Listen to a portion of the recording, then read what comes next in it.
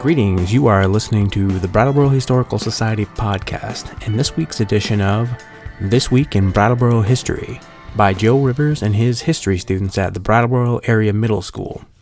Released onto the World Wide Web Thursday, November 19th, 2015. It was 93 years ago this week that the construction of the Presbury Leland Granite finishing plant was underway along the Connecticut River on Vernon Street. The building later became the home of International Paper and is now owned by Sir Sosimos. 93 years ago, the addition of this industry put a real strain on Brattleboro's infrastructure and housing. The southeastern section of Brattleboro had recently expanded because the Fort Dummer cotton mill had begun operating a decade earlier.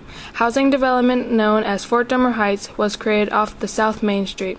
Tenements along Valley Street, Hunt Avenue, Fort Dummer Avenue were created to house the cotton mill workers. South Main Street had recently been widened and groomed so the trolley could be expanded to run to the top of what became known as Cotton Mill Hill. The town had also built Oak Grove School to educate the ever-expanding population of the mill workers' children, relocating to the southeast part of town. However, Fort Dummer Mill was not the only industry operating in this area. The Crosby Milling Company and the White River Chair Company were also located along the Connecticut River on Vernon Road, and they also had many employees. With the addition of the Presbury Leland Granite finishing plant in 1922, another 100 workers would be looking to move into the southeastern end of town. Most of these workers would be skilled stone cutters with families.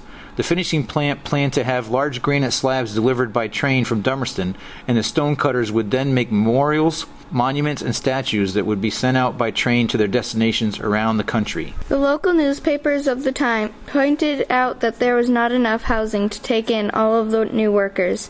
The granite plant entered into agreements with home builders to create housing along Oak Grove and to create a new road off from South Main Street, Cross Street. More tenement housing was built on Cross Street, and Valgar Street was also created and added another long tenement building. It was that tenement building on Valgar Street first constructed to help with the housing crisis, which caught fire a few weeks ago. We decided to do some research on the building and on Valgar Street.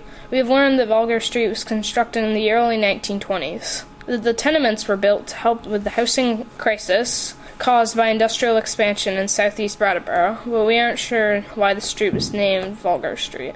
If any listeners have information on the origins of the street's name, please let us know on the Brattleboro Historical Society Facebook page. It was 93 years ago this week that Brattleboro was bursting at the seams. There was not enough housing to accommodate all of the people who were moving to Brattleboro to work in its various industries. It was during this time that the southeast corner of Brattleboro was developed. Thanks to Angelo, Zeb, Kira, Eli, Jared, and Alyssa for researching and reading This Week in Brattleboro History. Thank you for listening to the Brattleboro Historical Society podcast. We hope you've enjoyed the program.